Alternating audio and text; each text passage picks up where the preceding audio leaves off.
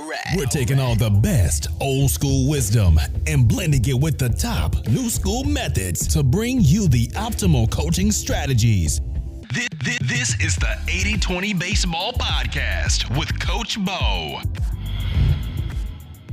Welcome, 80-20 Baseball community. Coach Bo with you here. Coaches, players, parents, youth, baseball community. Always good to be here. Coming out each week with a new episode. This week, we are going to dive into habit number 5 in our 7 Habits of Highly Effective Coaches series. Habit number 5, seek first to understand, then to be understood. We're going to dive into that in just a minute. I am getting on a plane tomorrow, less than 24 hours from now. I'll be on a plane flying down to spring training. Fired up, pumped up, a couple other things that have me pumped up. Being here with all of you, the positive emails, the feedback, the success that I'm hearing from many of you listeners that are reaching out. Love it. Keep sending it my way. Also, World Baseball Classic. I saw a statistic that there was a 98% increase in first round attendance. So the first round of the WBC attendance was 98% higher than the last time it was held in 2017. That's awesome. That's great for baseball. The first round of the tournament had over 1 million attendees this year. That's awesome. Pumps me up. Shohei Ohtani. Wow. And I know this is a youth baseball podcast. Of course, that's our focus. But baseball is baseball, and it's fun to talk about those players that we can watch all together. I've said this before. If I'm talking about Johnny in the Little League near my house, you're not going to know who Johnny is. You won't relate to it. You don't know how tall he is or what his skill set is. You wouldn't have any idea, right? But we can all connect and relate to players that we see on TV and that we can see a plethora of videos of online. So do like to talk about some of these players. We definitely separate youth baseball and what's important at the youth level from what's important at the major league level. And the focus is different on a lot of things. It's similar in ways also, but it's definitely different. But that World Baseball Classic, what a fun event to watch. Just a fun thing. It's like the Olympics and the World Cup. I talked about the World Cup, the final game of the World Cup. One of the best games I've ever seen. One of the best sporting events I've ever seen. Argentina, Messi, France. That was awesome. A lot of you grew up when the Olympics were a much bigger thing. They were the thing growing up in the 90s, and I remember the late 80s, mid 80s when they were in LA. Like many of you, I didn't miss any of those events. I'd watch everything, and the World Baseball Classic has that vibe, has that Olympic World Cup vibe. Shohei Ohtani, wow. I'll tell you what, he took a huge leap in my player rankings, massive leap. He went from number 2 to a tie with number 1. The last episode I recorded was before that last game, and something stood out to me, and here's what I wanted to talk about. Something that stood out about Shohei Ohtani that we can use as a coach and as players, and players are listening to this. I know there are players that listen to this, parents, coaches. Shohei Ohtani as an Angel never, or in his 4 years with the Angels, didn't seem to elevate the Angels. Statistically speaking, before Shohei Ohtani got to the Angels, the 10 years before he got there, that team averaged about 88 wins a game. Pretty good, 88. So they averaged 88 wins, the Angels did, for the 10 years before he showed up. And then since he's been there, which hasn't been that long, but 4 years, they have averaged just 75 wins, well below 500, 6 games below 500 on average. And the thing to me was, as you all know, I'm a huge believer in having players that lift up the team, that lift up the team culture. Now, the Angels have had very poor pitching, pretty good defense, decent offense, really bad pitching. And of course, pitching is so important. 80-20, we talk about the 2 major things, hitting and pitching, the huge needle movers, the vital core that brings in the majority of our results. So I'll give Shohei Ohtani that the team built around him and Mike Trout, not that great. Mike Trout's been hurt a little bit here and there in the last few years. But I wasn't sure if it was Shohei Ohtani as a teammate or Shohei Ohtani and the language barrier. I watch a lot of the Angels games, of course, being a SoCal guy, and I wasn't sure if it was Shohei and how he was with his teammates, or was it the language barrier? And after watching the World Baseball Classic, there was no doubt in my mind it was all a language barrier with the Angels, because when you see him with his team, when you see him with his team being his country, his fellow countrymen, with the language not being a barrier by any means, you could see how much he lifted his team, how he elevated his team. And of course, he throws 100 miles an hour. I get that, but I'm not talking about that. Of course, he can hit the ball 450 feet. But what I'm talking about is how players lift up their team, because I believe that players with bad attitudes, low hustle, selfish, bad teammates can bring down their team more than the talent or a highly talented player can lift up the team and make them better. So Shohei impressed the heck out of me. And did it finish with the ultimate storybook ending? Him versus Mike Trout. Couldn't have been any better. It really couldn't have been any better. What a fun tournament. Now I have Shohei tied with Mookie Betts as my number one ranked player. So what I mean by that is if I were to draft and start a team and any player in the world or any of the players in the world were available, I flip a coin, Mookie Betts, Shohei, just flip a coin, whoever I get, I take. Now you go, so why not Aaron Judge, or why not Mike Trout? Well, Mike Trout, and I know this is not popular opinion, I'm going to say it. And my best friend, he's a diehard Angel fan, season ticket holder, likes Trout a ton. I'm not sold on Mike Trout as a player that lifts his teammates up. Of course, there's no doubting how great he is, talent-wise. No doubt at all. But I'm not sold on him elevating his team to another level, a championship mindset. I don't know. I'm just not sold on that. Aaron Judge, I love Aaron Judge. I tell you what, I think he does lift his team up. I love his attitude, his personality. I really do. I just think I need to see a little bit more from him. Mookie Betts has been doing it quite a bit longer.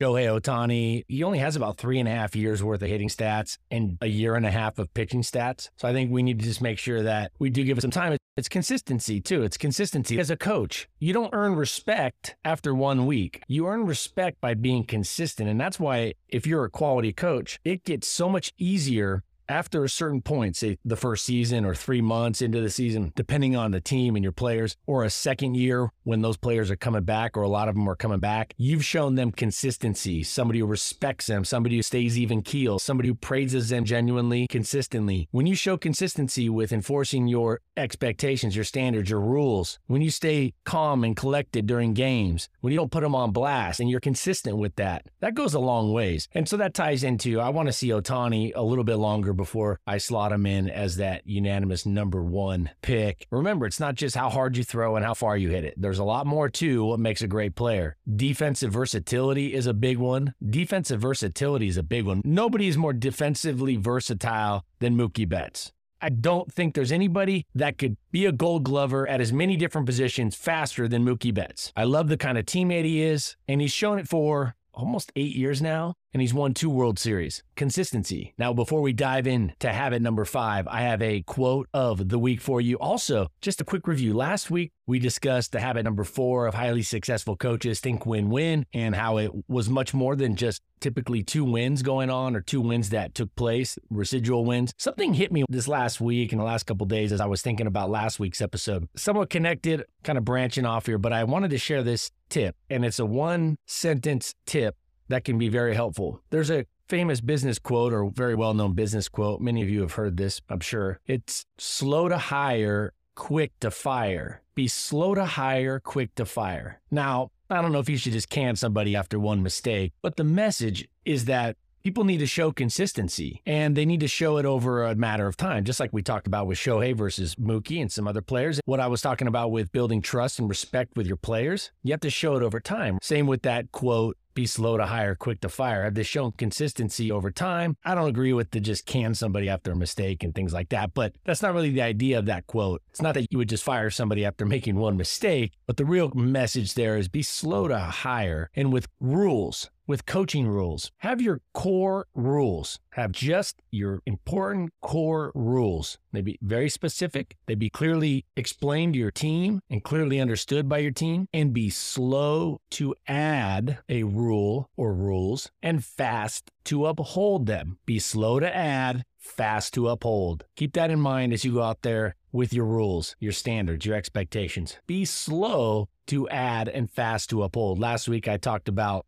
adding rules on the fly. You see something that you don't agree with. You see a kid sitting cross-legged in the outfield during a pitching change or whatnot, and you just throw out. I've seen this a half a dozen times in my coaching career where coaches will add a rule that's not already been specified, articulated, communicated, written out for the team, and they'll just add it on the fly. Hey, we don't do that. No more of that. And we need to be slow to add, sleep on it, be slow to add rules, and fast to uphold. So I wanted to share that message with you. I thought that was something that after thinking about last week's message and episode, it came to me, I go, with rules, you got to have your core rules, and then from there, be slow to add, fast to uphold. We also had the Jim Valvano story, just amazing. It'll bring a tear to your eyes. Hopefully you wouldn't subscribe to that Daily Dad email. Daily Dad, I got no affiliation with it, but it's a good one. I wouldn't say every email I get is just like that email, the Jim Valvano email. That was easily one of the best, but it is a email that I recommend getting sent to your inbox. So if you haven't already, go back, listen to last week's episode. We broke down the Think Win-Win, the Jim Valvano story, and I just wanted to add that. Be slow to add and fast to uphold new rules. And that was building off last week. Quote of the week, Tom Seaver. Tom Seaver. So for those few of you that don't remember or know Tom Seaver, he's a Hall of Fame pitcher, played a lot for the Mets, Cincinnati, and a little bit with some other teams in the 80s. Hall of Famer. He almost got 99% of the Hall of Fame vote.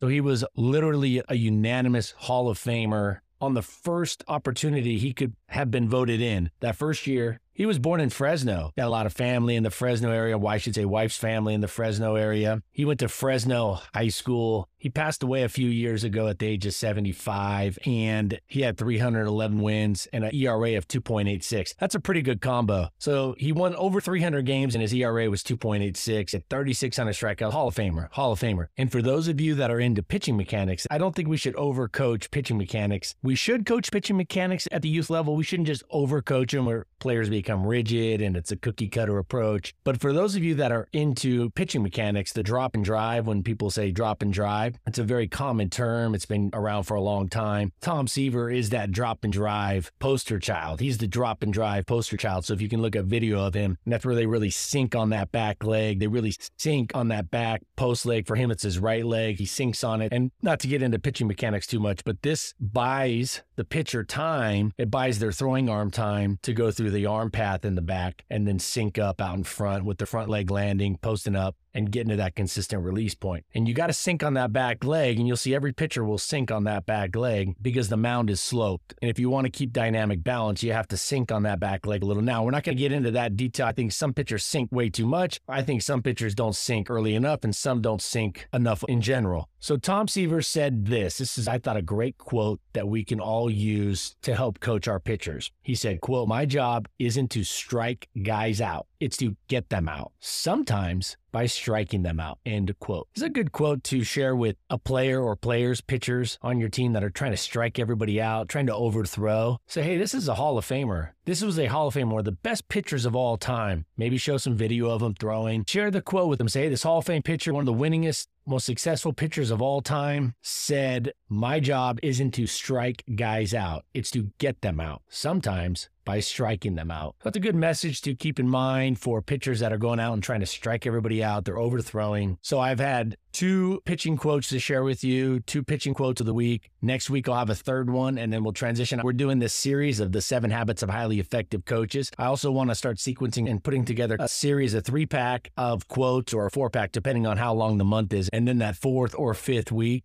again, depending on how long the month is and how it sits, how the weeks fall, we'll do the top 5 coaching tweets of the month. So next week, I'll have another pitching quote of the week. And if there's a position that needs to have the best mental game, it has to be pitching, right? Hitting happens so fast that sometimes players can't overthink. They can't think too much. They can't think themselves out of a hit because it happens so fast. I'm not saying they can't, because they surely can. And the mental game at the plate is big, and defense is big. Base running, catching, etc. Definitely important. But there's a lot of time out there as a pitcher to be thinking with that ball in your hand. So having these thoughts, having these quotes, having this paradigm can definitely help our pitchers. Filling their minds with these quotes from the pros of all pros, at a minimum, can help fill up their mind and take some of that storage space and utilize it for the positive rather than those negative, counterproductive, unproductive thoughts that are naturally going to seep in to players' minds. Habit number 5, seek first to understand, then to be understood. Let's get after this one right here. Deposits versus withdrawals. Deposit, seeking to understand, is a deposit, and then to be understood is a withdrawal. When we talk about making deposits with our players, deposits, and then withdrawals. Deposits are always less than withdrawals. I don't know why that is. It just is. I'm sure there's an explanation. Some of you probably know exactly why that is. There's probably a term for it in psychology or parenting. Deposits are always less than withdrawals and sometimes substantially less. And sometimes the withdrawal, we make a withdrawal, it may be the one that bankrupts our account. It may be the final straw. There may be no coming back. It may mean bankruptcy with that player for good. So deposits versus withdrawals, seeking to understand, then to be understood. Why I'm sharing that is we have to seek to be understood a lot less than we seek to understand. And not just our players, our assistant coaches, as you'll hear about in just a second, the umpires, parents of the players you're working with if you're a coach. So show that you genuinely care, and then they will care, your players and everybody, assistant coaches, parents, show that you genuinely care, and then they will care to know what we have to say and teach them. We need to genuinely care, and then they will care to know what we have to teach them, to coach them up with. Now, there are ways to expedite this as we'll jump into it. And every player will need fewer deposits before their bank account's pretty high, depending on their background, family situation. So some players are already going to come in with this strong bank account. It's already been filled up by other adults, their parents. It's already been filled up. They're doing pretty well, but you're going to get some fragile players for a lot of different reasons. And those players, we have to understand it's going to be a lot more of genuinely caring and genuinely depositing before they're going to really care what we have to teach them. Don't assume players are just there to listen. Don't assume they're just there to be coached up. Don't assume that they're just automatically default going to just say, yeah, hey, coach, I'm here, all ears. It's part of building trust. It's building a strong bridge. I used to host some mini conferences with high school teachers, and I would use this parallel. It's like building a bridge. And some players, connecting to them is like a little footbridge. It's like a bridge over a small, tiny little creek. Literally 7 steps, 6 steps, 5 steps, and you're across that bridge. Some players, they're like those bridges over in the Keys, in the Florida Keys, that are miles long. Some players need us to build a bridge like the Golden Gate Bridge. Strong, takes a lot of time. The Golden Gate Bridge, approximately 1.7 miles long in length. There's a bridge in the Florida Keys. It's like 7 miles. I think it's called 7 Mile Bridge. Some of y'all out there, I got my longtime listener, one of my original OG listeners, Cosimo out there. I know you're not down by the Keys, coach, but out in Florida, the 7 Mile Bridge. So some players have these metaphorical bridges that we need to build. They're probably not going to build it. We need to build it. We need to build it towards them. We need to build it by making deposits and withdrawals. How does this tie into habit number 5? Seeking first to understand. When they feel understood, that is a huge deposit. Huge deposit. When they feel like you genuinely care to know about them and about where they're coming from and their position. And I'm not saying you got to agree with it. I'm not saying you got to cave in at all to any of it. What you need to know, or at least start with, is they need to feel understood. There's a really good parenting book. I'm drawing a blank on the name, but it's a very well-known bestseller. Probably if you type parenting books like on Amazon, it'll be one of the first 5. I'm drawing a blank. I read it a few years ago. And at the end of it, I told my wife, I said, literally, there's one message in this book. It had a lot of different stuff going on, a lot of different chapters, but the one message was, make sure your kids feel heard. Make sure they feel heard. That doesn't mean they write the rules. That doesn't mean they call the shots, but they need to feel heard. And once they feel heard, then you can do your thing with them as a parent. Then you can implement your whatever it is, discipline, expectations. Some players need to feel that you fully understand them before they care to understand you. Some players less. They don't need you to fully understand them. And that kind of goes to the length of that bridge you have to build. Some, they don't need to feel like you fully understand them to buy in, that they perceive that you genuinely care and you have their best interests. Some don't need the perception that you fully understand them. Some do, some much less. They fall all along this spectrum. Just feel it out. Do some background digging, and we'll get into that background check here in a minute. All right, moving to another part of this habit. By understanding them first, we can better communicate our message in a way that resonates with them. It connects with them. If you have a player that is making the same mistake over and over, it would be great if we knew, for example, who their favorite player was. So we could go possibly find video of that favorite player doing the specific skill correctly that we're trying to teach them, or at least a version of it that's better than what they're doing, or a lot better than what they're doing. And we can tie it in. We can have them see their favorite player do what we want them to do.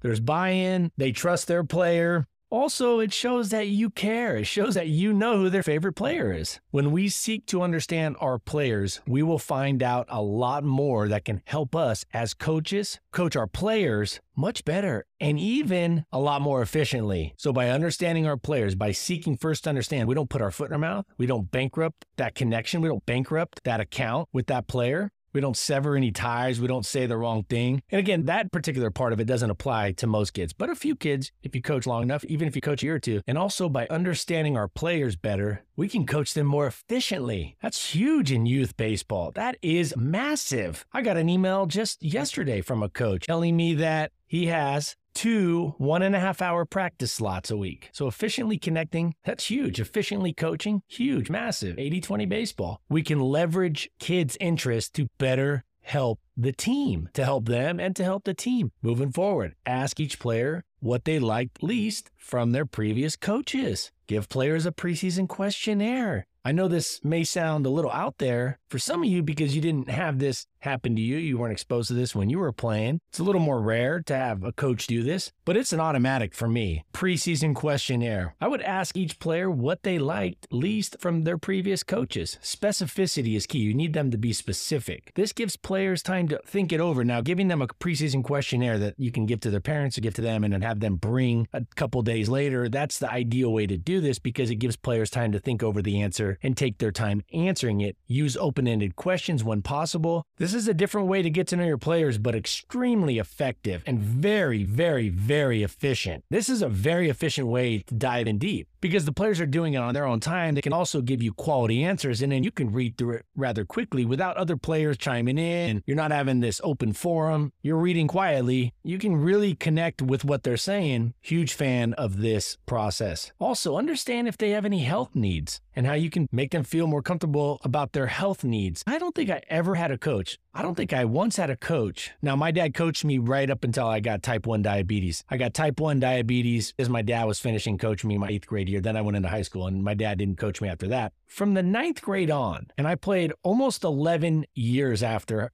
9th grade, from 9th grade on, 4 years of high school, 4 years of college, and parts of 3 years professionally. I never had a coach care to know about my type 1 diabetes, much less how they could have made it easier for me to play sports. Now, I'm explaining to you what I mean by that. By asking me about my diabetes and making sure that things were taken care of, it was more of a mental thing because my mindset is, if anybody who knows about type 1 diabetes, I've had type 1 diabetes since 1995, and type 1 diabetes never goes to sleep. It never rests. It's 24/7, 365, 366 every 4th year, always there. And blood sugars jump around. Some of you know exactly what I'm talking about. Type 1 diabetes, even with insulin pumps and continuous glucose monitor systems and 5-second blood glucose testers and insulin that's more acute, more fast acting, it is still a super, super difficult disease to take care of. And I never had a coach ever once that I remember. And if they did, it would have, maybe they talked to my parents about it, but they never talked to me about it. Never asked me about my diabetes. You're talking about a disease that flat out affects the way you play if it's not taken care of. Now, that's crazy. They knew I had diabetes because my mom, when I was younger, made me tell them, and then I told them, and they know. You can't hide diabetes. You can't hide it. Not around a team that long. You can't hide it. There's too much management going on with it. There's too many things going on. And here I was, playing for 11 years with that disease. Never did I have a coach ever ask me, hey, is there anything that you need? And here's the thing where it would help me. It's not that they would have been able to take care of it for me. It's not that they were responsible to manage it, but I was raised not to question authority. I was raised to do what the adult says. I was raised to say yes, sir, to the coaches, and you don't talk back to the coach. Coach says, do this, you do that. And so for me to go tell the coach I needed to do something and call the shots because I needed to go get some sugar, or I needed to go get some glucose, or I needed to go take some insulin, a shot, or I needed to go check my blood sugar. That was hard. That was hard for a 15, 16, even for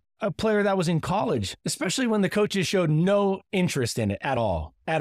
They never wanted to understand. They could have at least eased my mindset as to knowing that I could just run over, grab that. And it would have allowed me to focus less on the diabetes and more on my game. And it's not the reason I didn't make the major leagues, but my point is coaches should have done that. And that's probably one of the most disappointing things that ever happened, if not the most disappointing thing in my career. And if you're a coach who says you care about your players, and you're a transformational coach, you're a connection coach, not a transactional coach, you're not just using the player to win games, you would ask them about a disease that's about as serious as it gets, especially one that affects how they play day in and day out. All right, get a little fired up there. Anybody out there with diabetes, you have any kids with diabetes, type 1, any players, email me. I'd love to chat, love to talk, maybe even host a little group about that. Type 1 diabetics, athletes. It's got a real soft spot in my heart, of course.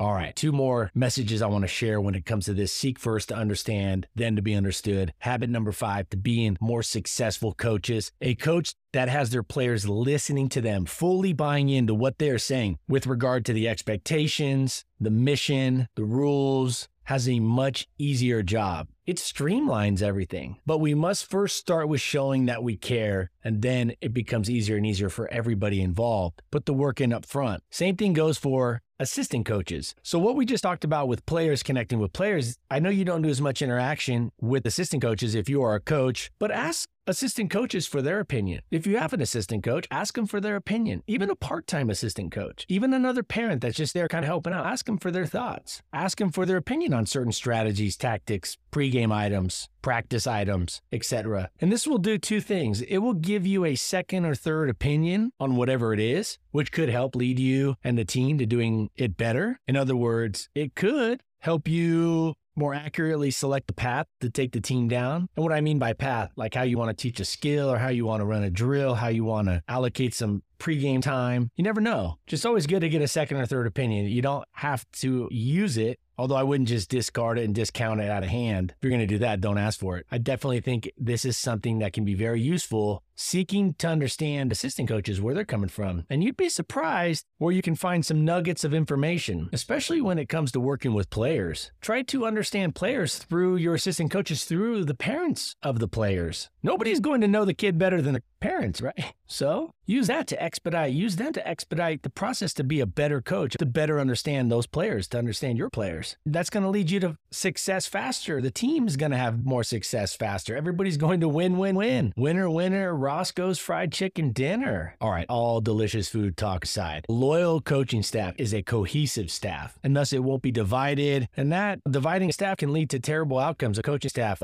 parents of the team being divided and talking, is if they feel understood, if they feel heard, they will be less likely to go and talk to other parents, talk behind your back if they feel like they're being heard. I'm not saying it's going to eliminate all that, but if parents and assistant coaches feel like they're heard by you, if you're the head coach, if you're the manager, it's going to go a long ways towards helping, and it gives them an outlet. It gives those assistant coaches and definitely parents an outlet. So let them be understood. So I know we talk about seeking first to understand, then to be understood, players and the kids, but also for our peers, for assistant coaches, for the umpires. When you go out to the umpire, ask them first. Instead of demanding, seek to understand what they saw. And they might show you their hand, and once you see the umpire's hand, you may be able to leverage that and talk to the other umpire if there's a second umpire and say, hey, can we check that? Or they might say something that can help you from putting your foot in your mouth or maybe getting the umpire upset, costing your team a call later in the game. So seeking to understand, then to be understood. A lot of different things that we can do here. Also, when it comes to skills, pitching delivery, hitting, players doing something new or something different, ask them, why is that? Why are you doing that?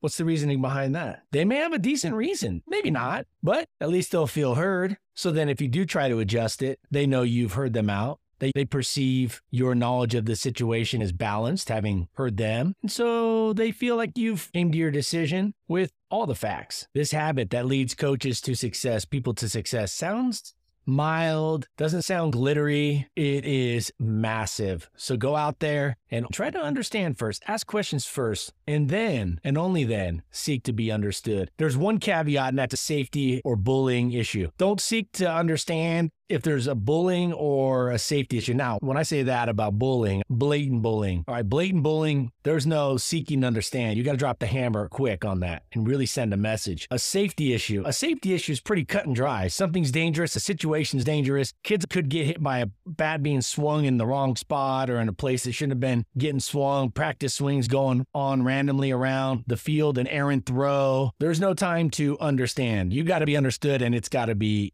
fast, quick, and decisive and loud. So those are the 2 spots. You can't hesitate. You can't seek to be understood first. You got to get your message understood within a split second. Next week, habit number 6. Also, I have 2 pregame tips. 2 pregame tips coming at you next week. And I got a really good mental game of pitching, a pitching quote, a mental tip for pitchers. So 2 pregame tips, pitching quote of the week, and habit number 6 in our 7 Habits of Highly Effective Coaches series. Go over to 80/20 Baseball, get that drill design guide. Follow on Twitter, 8020_baseball, 8020_baseball. Support the podcast. A lot of nice reviews and ratings. Thank you so much. Those are always helpful to the podcast. A quick, easy way to support the podcast. Email me your success stories. Love getting emails. I'm getting a lot of emails, so I do my best to get back quickly. But email me your success stories. Bring me along on your coaching journey. I love being along on that coaching journey. And I have an interview that I'm excited about that will be coming out the episode after this series finishes. Excited. I have a strength and conditioning coach who's going to come on and share some really quality information focused on youth baseball in the category of strength and conditioning and mobility and physical fitness and physical health for youth athletes, specifically youth baseball players. So excited about that. The goal is to have that episode coming out to you the week after this